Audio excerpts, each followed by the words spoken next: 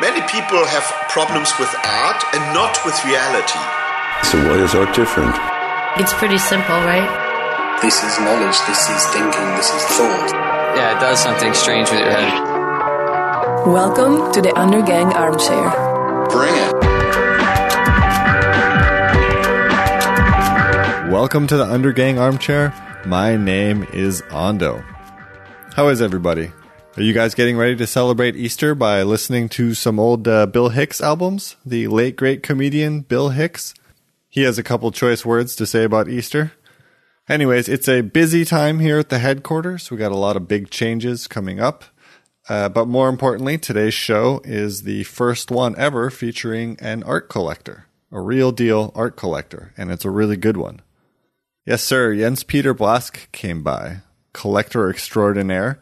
And he told us about how and why he collects art. I found it really interesting. We'll be able to get to that in just a second because I really don't have an idea about what's going on out there right now. Yeah, I'm building myself a new studio, and by God, I'm doing it right this time. You know, you can only get by on bullshit for so long. So it's expensive and it's an exceptional amount of work, but yes, oh yes, it's going to be good when I'm done. I guess that makes me a grown-up now. But I did see one thing. Have you guys seen this? There's an event at Kunsthal Aarhus, which you probably remember recently got former guest of the show, Jakob Fabricius, as their artistic director, those lucky, lucky dogs. Anyways, it's called Mastering the Art of Contemporary Art, and they built a TV kitchen inside the space, and they're holding performances there. I've just seen some pictures and some video, but the premise is amazing and it looks amazing. It's such a cool idea. There's audience lined up like it's a TV taping. It just looks really, really cool. So I don't know if I'll be able to make it over there to Aarhus because of the aforementioned studio I'm building, but you definitely should. It looks really, really, really good. And of course, there'll be a link in the show notes for this episode. Go check it out. That's it. Please enjoy my talk with graffiti artist, collector, and one hell of a nice guy, Jens Peter Brask, and have yourself a happy, happy Easter.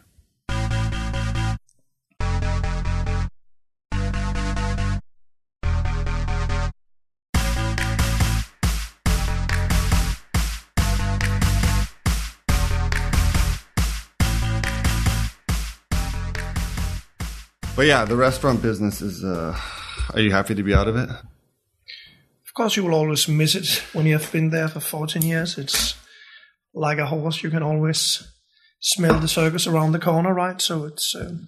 Yeah. Are you a cook? Is that your background? No. I can't cook at all. Why? So, what was it that brought you into opening a restaurant? It was just a coincidence. A friend opened up something and I joined him, and later we opened a nightclub together, and then it was just, from that time it has been growing. Yeah.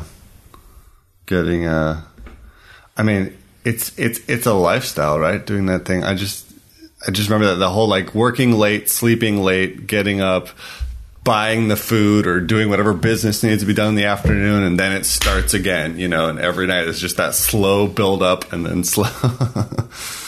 It takes a lot of energy. Yeah. A lot of energy, a lot of time, and it's pretty hard. Yeah. Where does art fit in? Art fit in because if you're doing the restaurant business, then it's kind of, you're not getting very clever. Don't get me wrong. To serve beers, make cafe lattes, serve food. It's very nice and it's inconvenient, but it's not like something like when you go at work, it's like, okay, today I have to make like 300 draft beers or 200 lattes or open fine bottles of wine, whatever. It's not like I'm getting something out of it. It's a different kind of stimulation. You know, like you just don't have that. I don't know. It's very one-sided, I guess, you know, because you're always talking about business. You're always talking about the world you're in. Yep. But it is, you know, it is what it is. So it's very nice, but it's not like I feel like I'm getting clever. I'm learning something new every day, you know. Well, let's go back. Where You're the first collector we've ever had on the show, and it's something I've been interested in a long time because it's an important role in the art world, which I think is not discussed very often. You know, in the U.S., there's a lot about like collectors keep the market afloat, and you know, there's so little public funding for art in the U.S., so collectors play more. But here, there isn't. I don't feel like collectors. I don't feel like they occupy the same role. I don't want to say they don't have respect, but they don't occupy the same role here outside of the gallery world. You know, maybe a gallery has a specific relationship to a collector, but other than that, they don't have much influence. But maybe I shouldn't say that. What do you think? Do you think that that there is like, what do you think the role of a collector is in Denmark? Of course, it's something different from the States, because in the States people have like tons of more money and they can build their own museum, and there's some other things with tax and art and stuff like that. But I still think collectors in Denmark are quite huge and have a really big knowledge about what goes on the market, not just like they just buy. A lot of times, you know, people buy stuff like long time before the museum. Last Saturday, I went to the opening at Salon Dios, Live Dios, another collector. Yeah, he's a big one. Exactly, had a show at Mongrupphus, and in his speech, he's talked about that he bought William Kendrick's 17 years ago, and now Luciana bought it, and it was like, okay, he bought it 17 years ago. It's like a decade, right? So the collectors can still buy and get stuff when they want and when they feel like, and the museums keep saying like they have to be like a huge name before they can buy it, because if they have it in the collection, they can't get rid of it. It's a part of the law, you know, in the Danish law with museums. If they buy something, they can't sell it. They have to have it forever. Really? Yeah, it's true in the museum.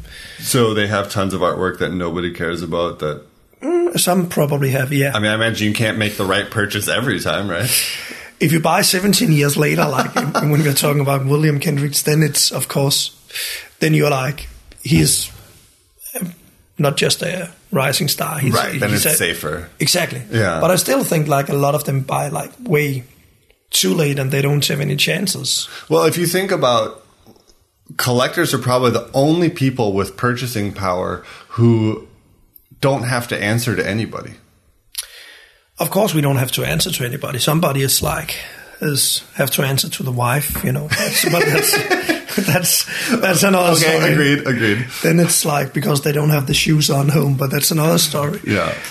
But no, we don't have to answer to anybody. But still, you know, I also think the museums, they shouldn't answer. You know, if somebody is hired to buy art, then the boarder or who else they have to report to have to listen to them and say, yes, of course, you buy that piece and you bought that piece because it's a great piece. You believe in the artist. So sometimes we also have to believe in people if we hire them to do a job. Right.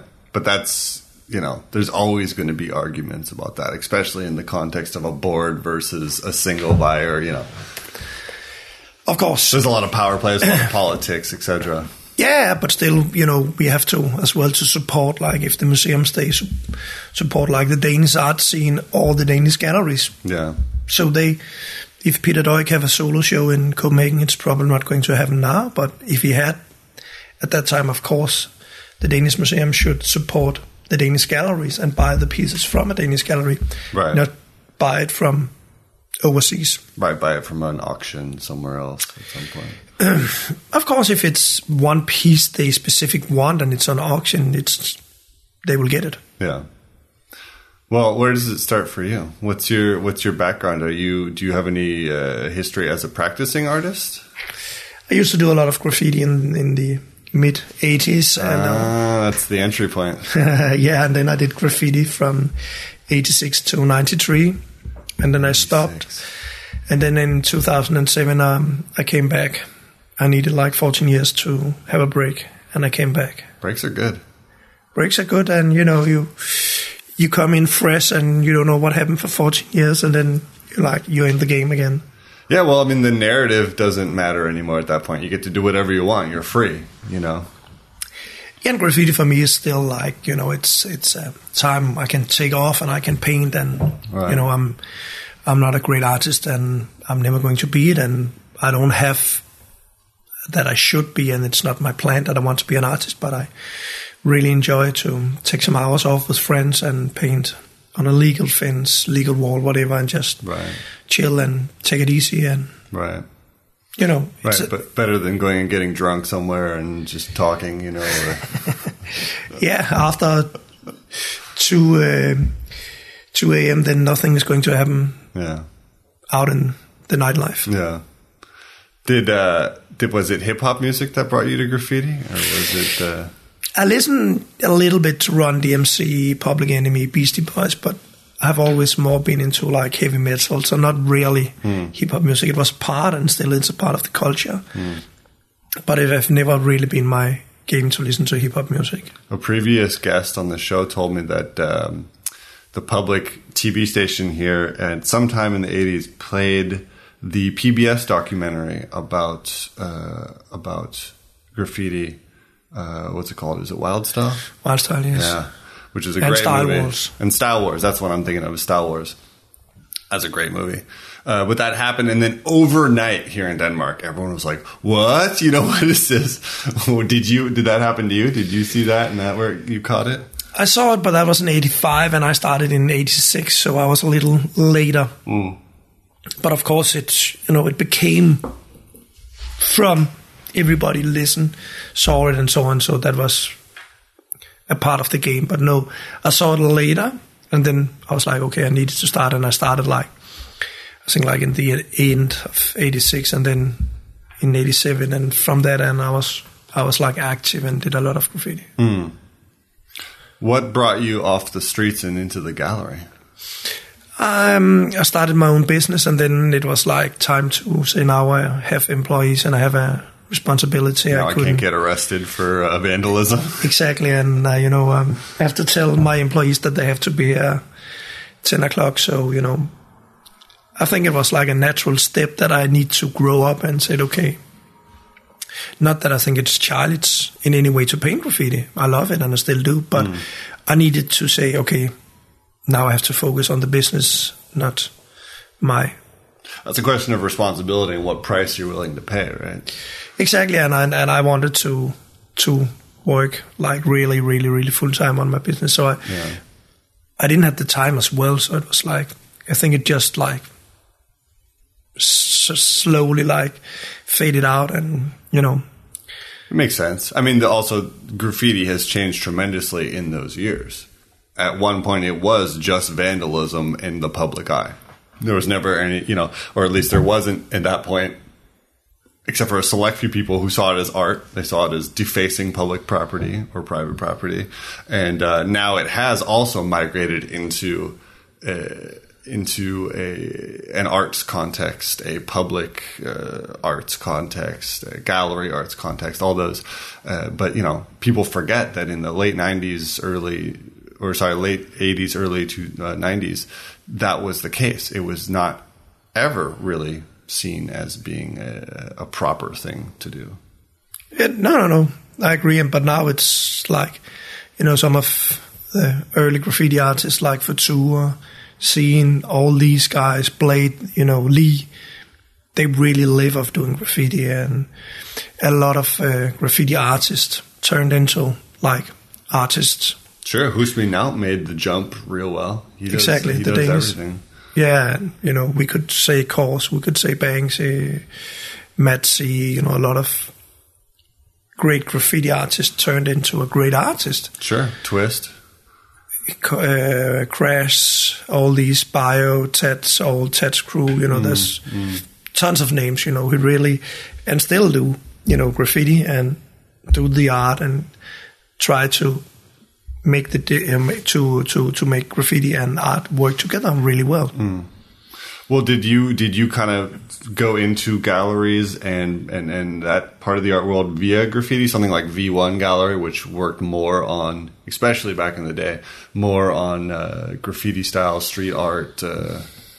I started to buy in 93, and We1 is from 2002 or 2003, earlier, yeah. So that was 10 years before We1, but I've been supporting We1 from day one. I don't think I know that I bought the first piece they ever sold, so and I bought like a couple of pieces from them since that time, so yeah.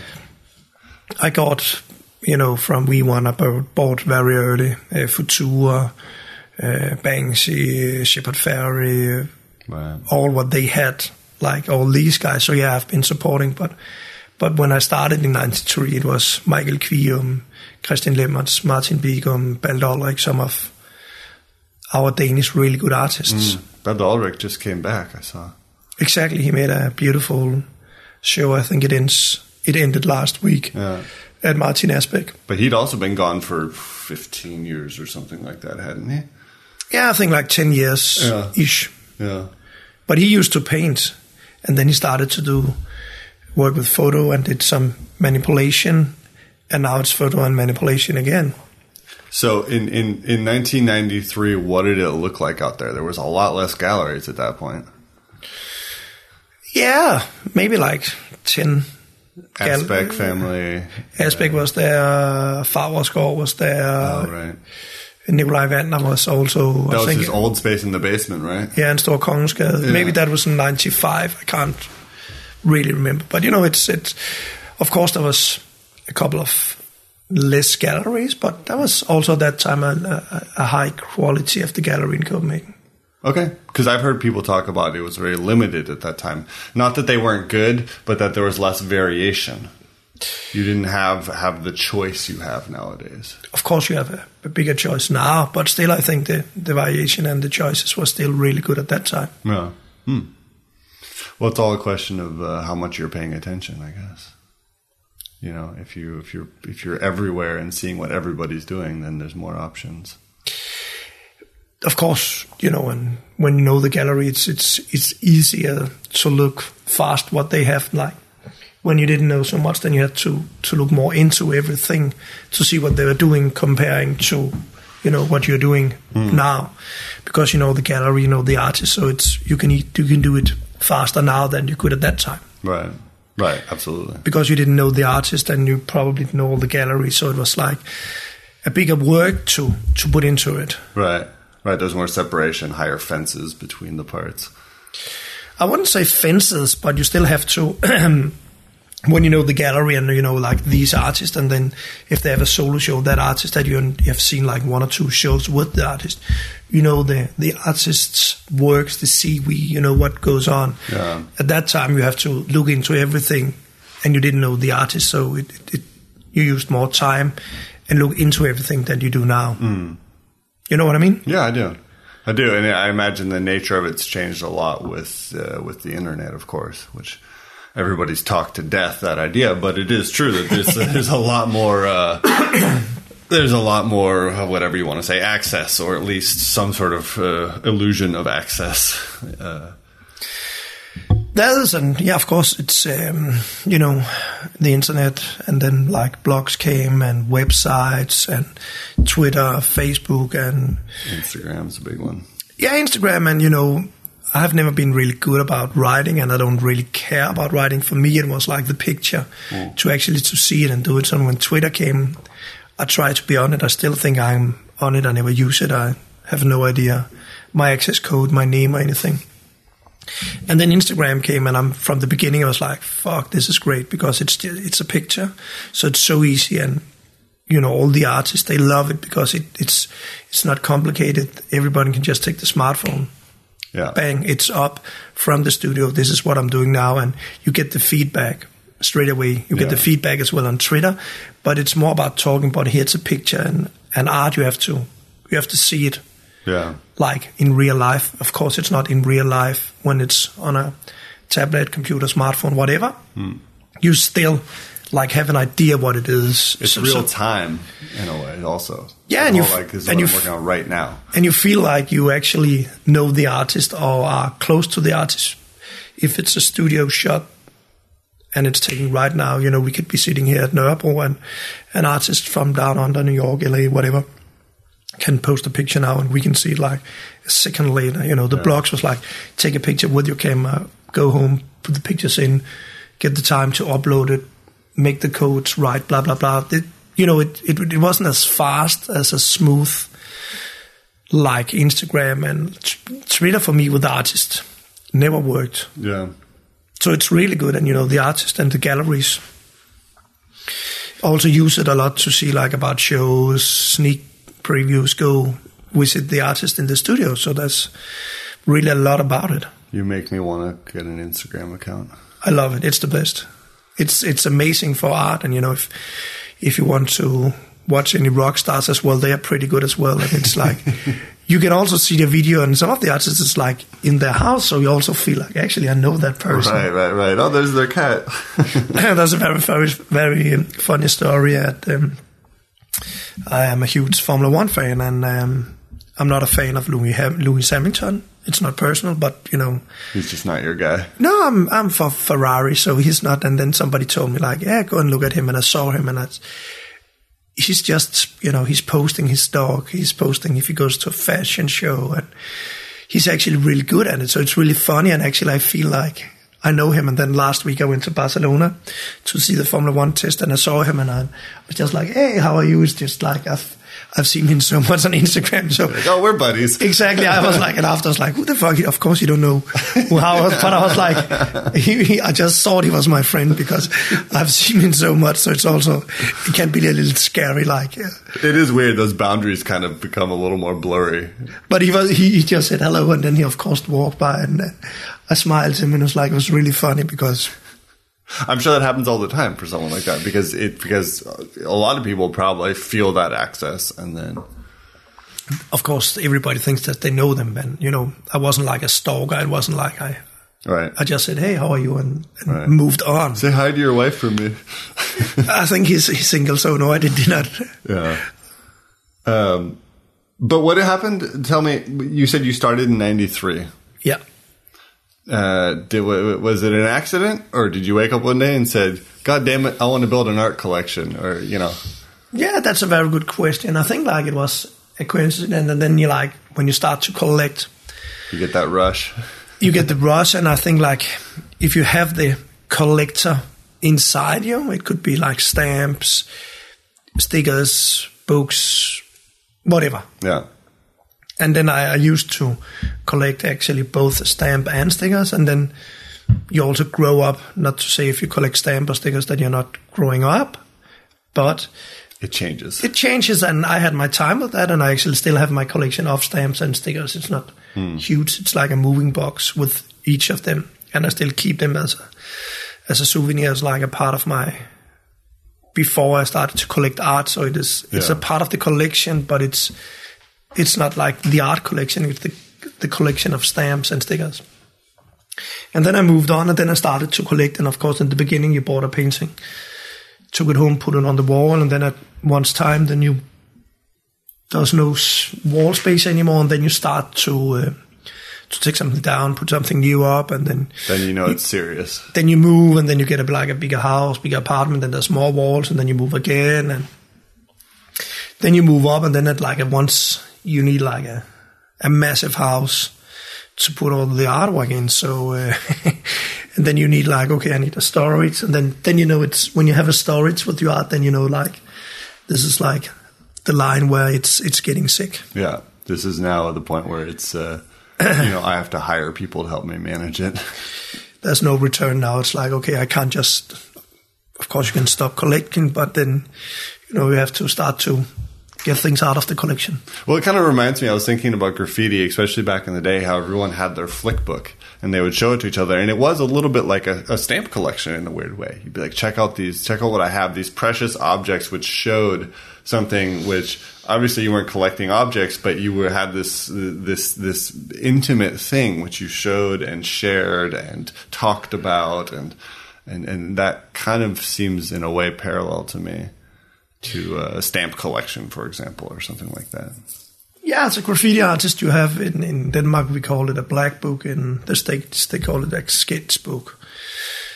And it's basically a book where you have all your pieces, all your paintings you have done in that book. So it's like a souvenir book. It's like a treasure. It's like, look what I have done book. Yeah.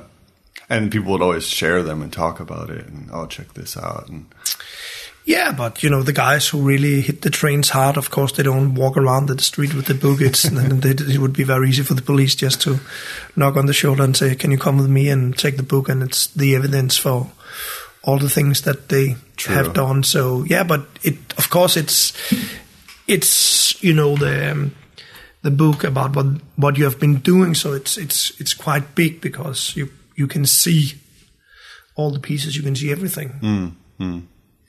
What was the first piece you bought? Do you remember?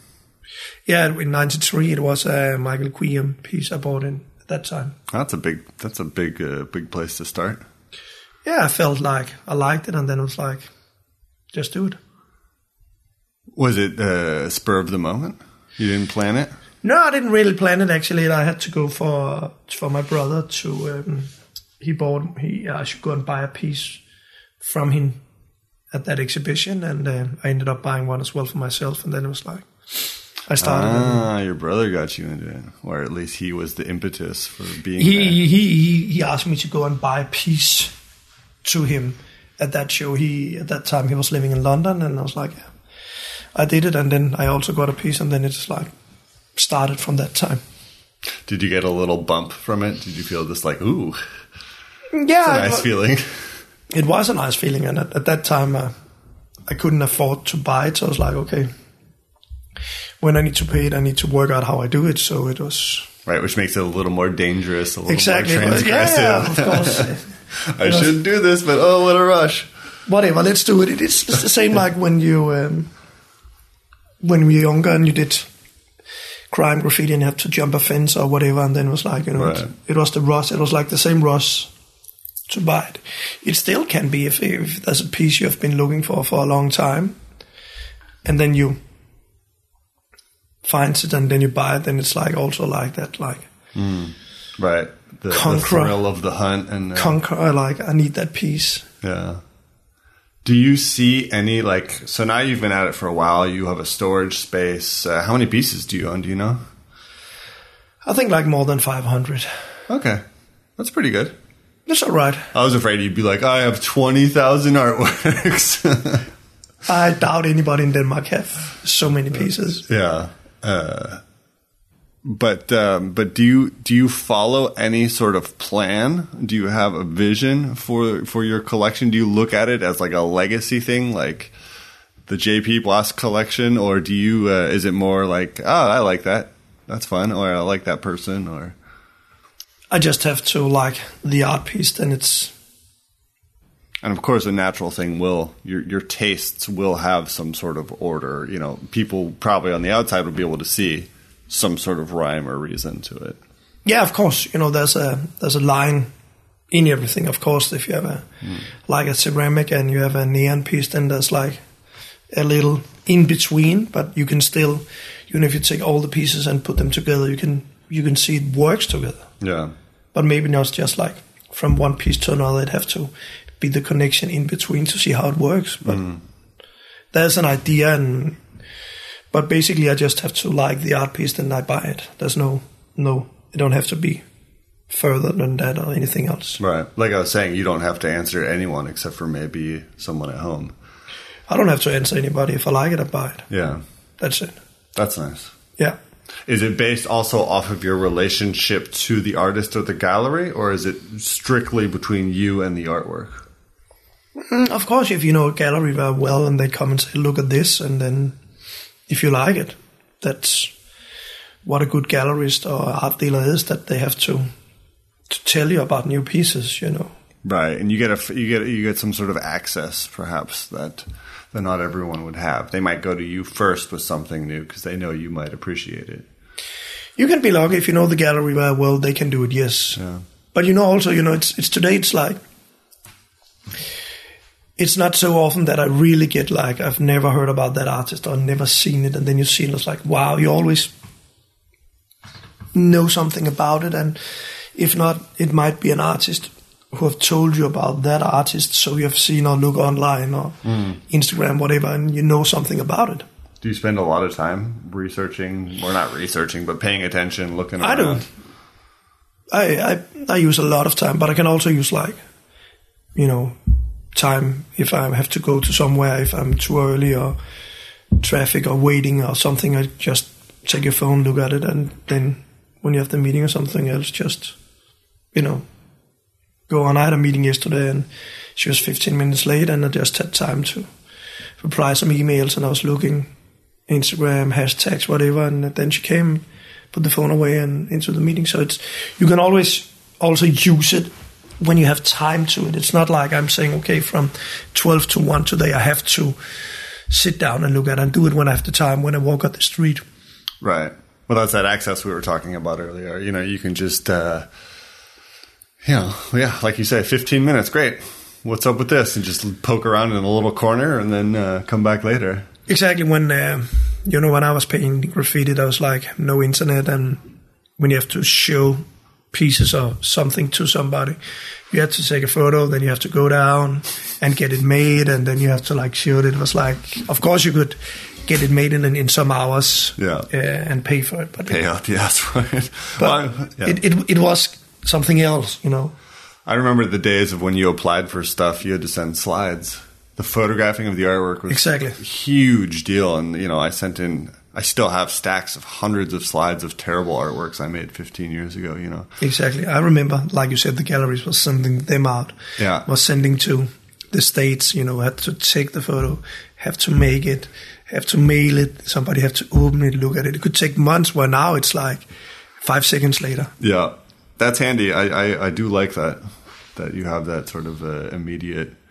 Yeah, you don't waste any time. Yeah, because Jesus Christ, man, all that, and people didn't know how to photograph, so you had to fuck it up a couple of times, and, oh boy. Yeah, that was rough. Yeah. Is your collection mostly Danish artists, or does that follow any sort of...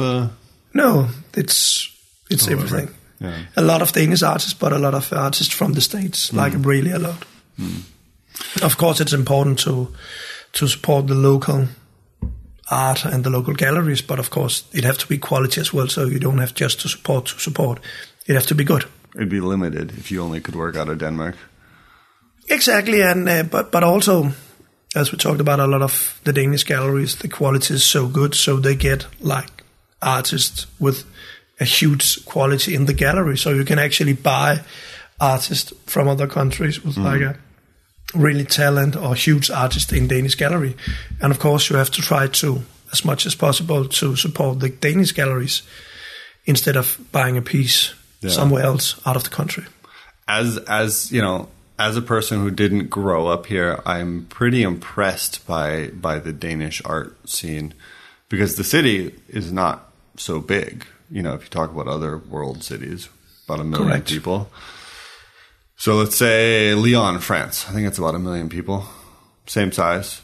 But Copenhagen has a much bigger and much richer art scene. And that has to do with it being the capital, etc. What else do you think does that? But I just think that the galleries have been good of education and getting people to look at art, and we have a lot of really good museums. But also, if you look like a city like Aarhus, they still have 4 or 5 really good galleries, and they have Aarhus, so it's a great museum. It's one of the best, so it's amazing still, not only the capital, but other cities in Denmark as well can do it, because everybody looks okay, what is the main city doing? If you look at the States, then it's New York, New York, New York, LA, and then it's and fuck you, Chicago. Detroit. Even if the States have, or New York, or US have 50 states, then it's mainly New York, LA, and of course Philadelphia, Washington, Detroit, blah, blah, Miami, blah. a little bit. Yeah, but Miami have the art fair. It's not really like Miami have of course they have good galleries, but it's not like they have tons of them. Right. And if the art fair left, that would be a major blow. Then start of December in Miami would be pretty boring, yes. But do you chalk up the quality of Danish museums, for example, to the role of the state in supporting it? Do you think that plays a pretty big part of it, or do you think it's more individual drive of visionaries, directors? I think it's a combination of both. I think that the quality is really good, and of course it's because the people who runs the different museums, they know what's good and they want to take chances and do stuff. Like again, Ast, they really show like younger and really contemporary and really artists, like rising stars, and they want to do stuff, and they didn't.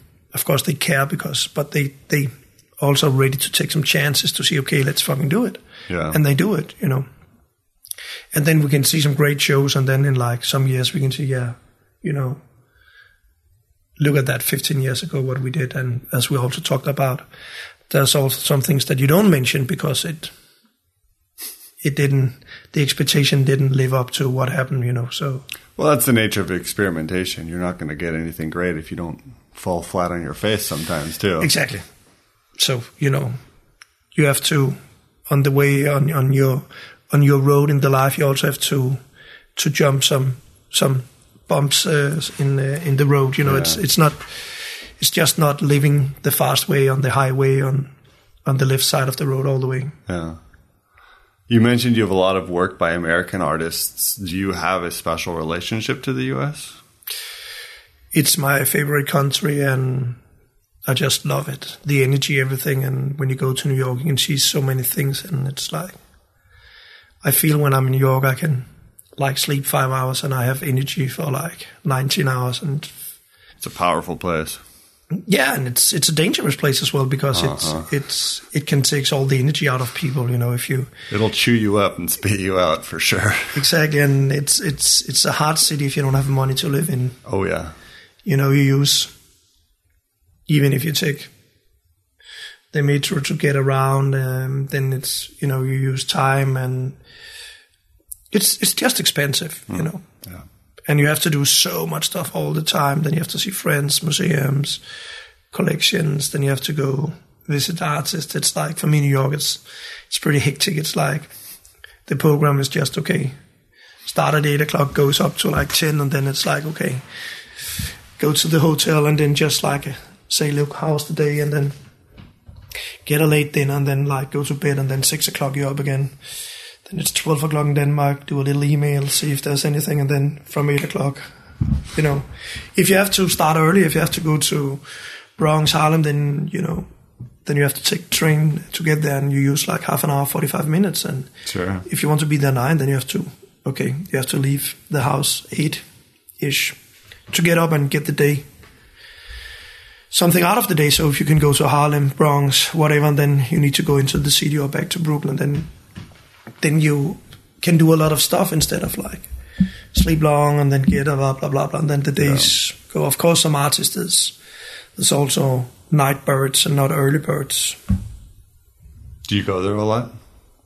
Yeah, last year I was in New York 4 times and LA once. So, yeah. I love the States. Have you ever lived there? Yeah, for 3 months, not more than that. Yeah. Do you ever consider it? I would still love to move to New York. I think it's... Speaking of money, oh my God. Yeah. And, to find out what you should do, of course you should. Before you move, you should have a little business plan there. Yeah, but I would love to live in New York. I think it's an amazing city. Well, it is overwhelming. I had an art teacher. I went to school for a month in LA in a program there who was from New York and was in LA because he had, according to him, unfortunately married a woman from Los Angeles and had a kid and stuff. And he was always like, fucking LA, the traffic, shitty, And he said to us, he was like, just look, you look at New York. It's like man challenged the gods and he won. You look at LA, it's like man challenged the gods and he lost. And I like both cities. I'm not from either, so I don't really have a dog in this fight. But he has a point. Manhattan has to be one of the craziest goddamn places on earth. Yeah, but still, I think when you are at Manhattan, it's of course, there's traffic, a lot of things goes on, but, it's like, you can still just go around the corner, walk some few blocks, and then you can be out of everything. Right. Of course, if you're Times Square or Fifth Avenue, it's something else, That's the thing. There's everything on this tiny little island. Exactly, but it's also like you can also quick get out of it. Yeah. It's not like you have to walk like 3 hours to get out of it. You can just like 2-3 blocks, bang, you're out of it. Yeah. Yeah. It's varied. It's very varied. I lived in Chicago for 5 years. It's also a great city. I've heard. I've never been. It's actually really nice. It's nice. It has that Aarhus thing. It has that underdog. Every time someone gets great, they leave. God damn it, kind of thing. And so you have a lot of like artist-run spaces and kind of a punk rock mentality to it. But they do have the brain drain. Every time something gets or someone gets some success or whatever, they usually move to New York or LA. Yeah. Everyone I went to school with doesn't live in Chicago anymore. Archie Johnson, Robert Davis, they are both from Chicago. Maximilian Schubert, they moved from Chicago to New York. Yeah, there's a lot of people. Because it's a big city. It's 8 million people, so there's a lot of art there. But back to the collection here. I kind of awkwardly talked earlier about the role of collectors in Denmark and how maybe they don't have, in my naive American eyes, as much of a role here in Denmark. But you mentioned shortly that you thought they did have kind of a powerful, not powerful, but an important role here. Do you see that as more like a guiding force for popular opinion in the art world, or like a supporting role, or what do you see it as? Yeah, everywhere collectors have power, and collectors in Denmark have powers and can have power, but it's not like it's used in the same way like a lot of somewhere else. I don't feel like if like 10 collectors buy the same pieces, like the collectors want to bring the artist like ahead. It's more like the artists or the collectors do it because of the art, not because of the money. Yeah. And that's very important. Like a lot of places in the States, it's like 15, 20 of the biggest collectors buy a piece, and then they all just wanted to expand and the pieces to raise value in like half an hour. So they all of them like push it and talk about it, and then like everybody wants it, and then it's from one day to another day. The artist was drinking water and eating bread, and the next day he's living on a 3-star Michelin restaurant. It's the Oscar Murillo. Oscar Murillo actually have a talent. I couldn't even mention other artists, which I don't think have a talent, but was just brought up. I think Oscar have a huge talent. He deserved it, but but it happened so fast. It's that thing you're talking about, where like all of a sudden, boom. I remember, but still, he's a great artist, and the pieces he's done is deserved. Mm-hmm. You can take like I don't know how many hundreds artists who I don't think personally did anything more than just was a hype. All right, let's name them 1 to 100. That's kind of rude, so no, I'm not going to. You could imagine yourself. Yeah, no, we all have that list. That's I think part and parcel for the game. Exactly. The nice thing is that it's a lot less one directional now. That there is corners and areas, and fuck those guys over there. But we also have our face. There is that like it's more open now. There's more areas. There's more fields. There's more directions. It's all kind of going in different ways. Which is nice, because that gives people who you don't necessarily like, or even worse, back in the day when nobody you liked was making it. But what do you think? Do you see any of what you do as an investment? No, it's a passion of art, and because I love it. Because it's really gone inflation investment in the art market. That's really at the top end, but when things get to a certain point, it becomes super heated. Is that a problem for you? No, it's not a problem. You can just look at it and don't pay attention to it. It's if I buy an artist and I like it, I like the quality of the art, and it's what everybody else do is none of my business. Yeah. Simple. Do you show your collection ever? Yeah, I have showed a part of my collection, different, like 2 years ago at Mongrupphus, a part of my collection was there. And I curated a huge graffiti show in 2012 at Kunsten at Aalborg also. A lot of my graffiti stuff was there. So, and then I have pieces nearly all the time going around different museums in the world. I guess you get requests a lot for work to be shown. It happens. Because if you get to be known as a person who owns works of a significant stature, then people want to borrow it for shows. That's correct. Do you enjoy that? Yeah, I love it. I love that the being pieces, part of that. The pieces, somebody else can see them. They're not just at storage or sitting at my house. Yeah. That makes a lot of sense, and I think you have a very healthy attitude towards it, because a lot of people do.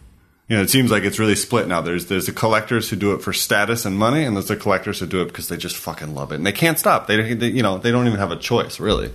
Exactly. And one of them is a lot more fun to work with than the other. Hopefully, yes. Are you part of the Danish Collectors Union? No, I used to be, but it was too much a kindergarten, so a lot of adult meowing. I lived in good standing, and no, it was too much for me. Yeah, because there is some of that prestige with that group. The whole like, God damn it, look, I have all this money. Look what I can do. Look what I can afford. They get together to show off their collections to each other, etc. Yeah, it's all about the size. It's if you have a huge one, you don't need to show it around. You know what I mean? I know exactly what you mean. So yeah, if they want to play around and say they have a huge one, it's fine by me. I know the truth. Yeah, you know about their small ones. Exactly.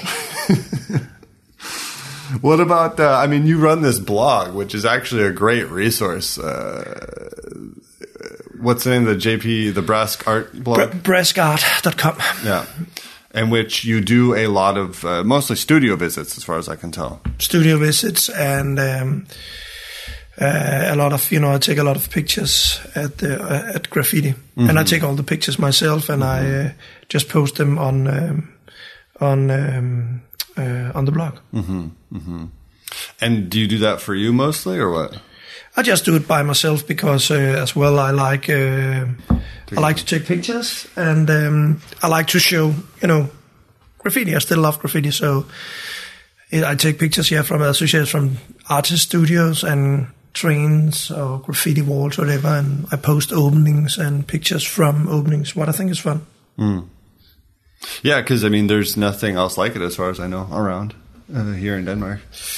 No, there's a lot of blogs was like either it's graffiti or like fine art, but yeah, or like interviews, critical interviews and discussions with artists. Yeah, I don't really do that, and I don't like if there's a book lounge, I don't post it. It's like it has to be an opening with art. Yeah, either a gallery, museum, or something else, and then pictures I take. If I go to Barcelona and think there's a lot of great street art, then I can post it.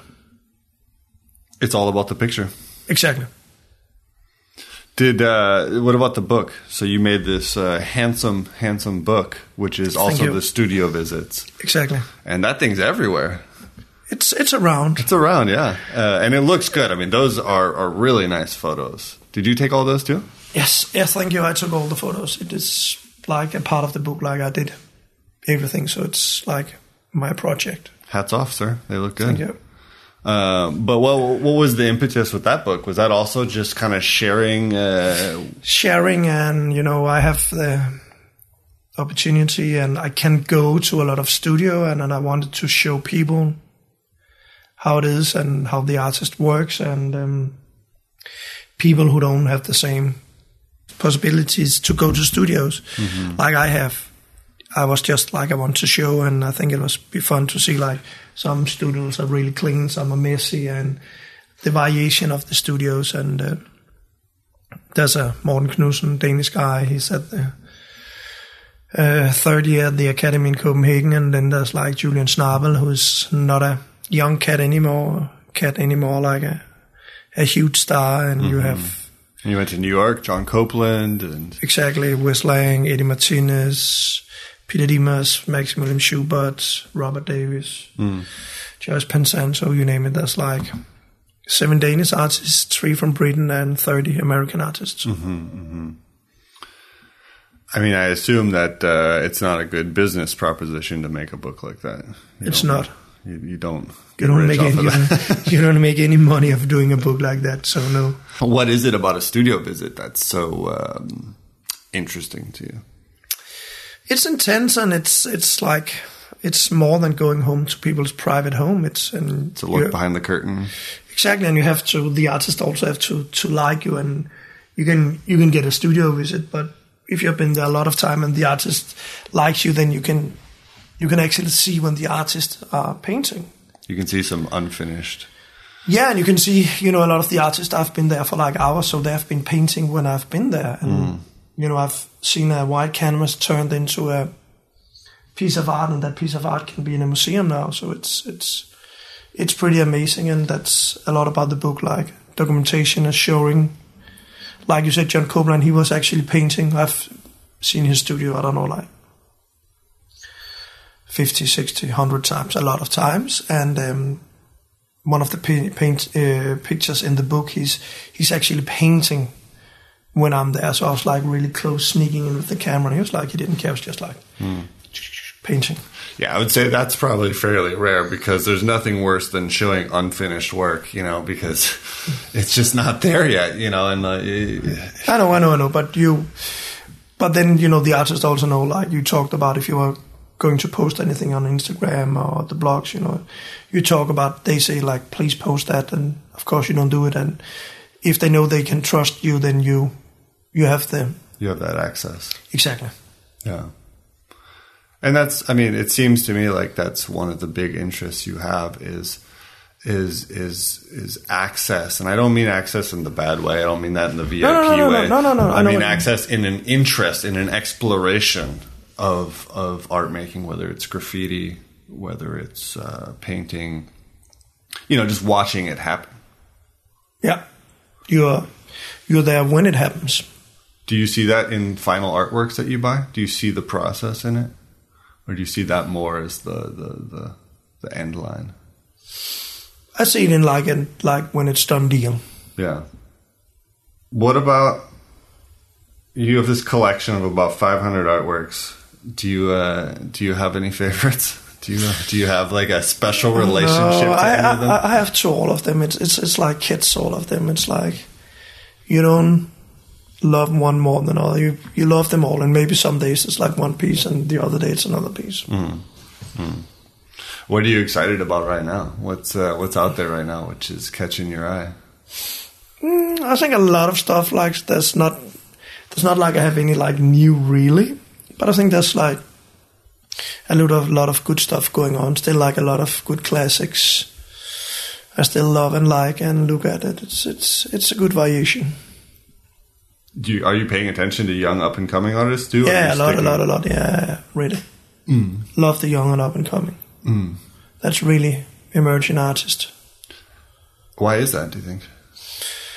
I still think it's very nice to see them when they're young and support them and be there instead of it's.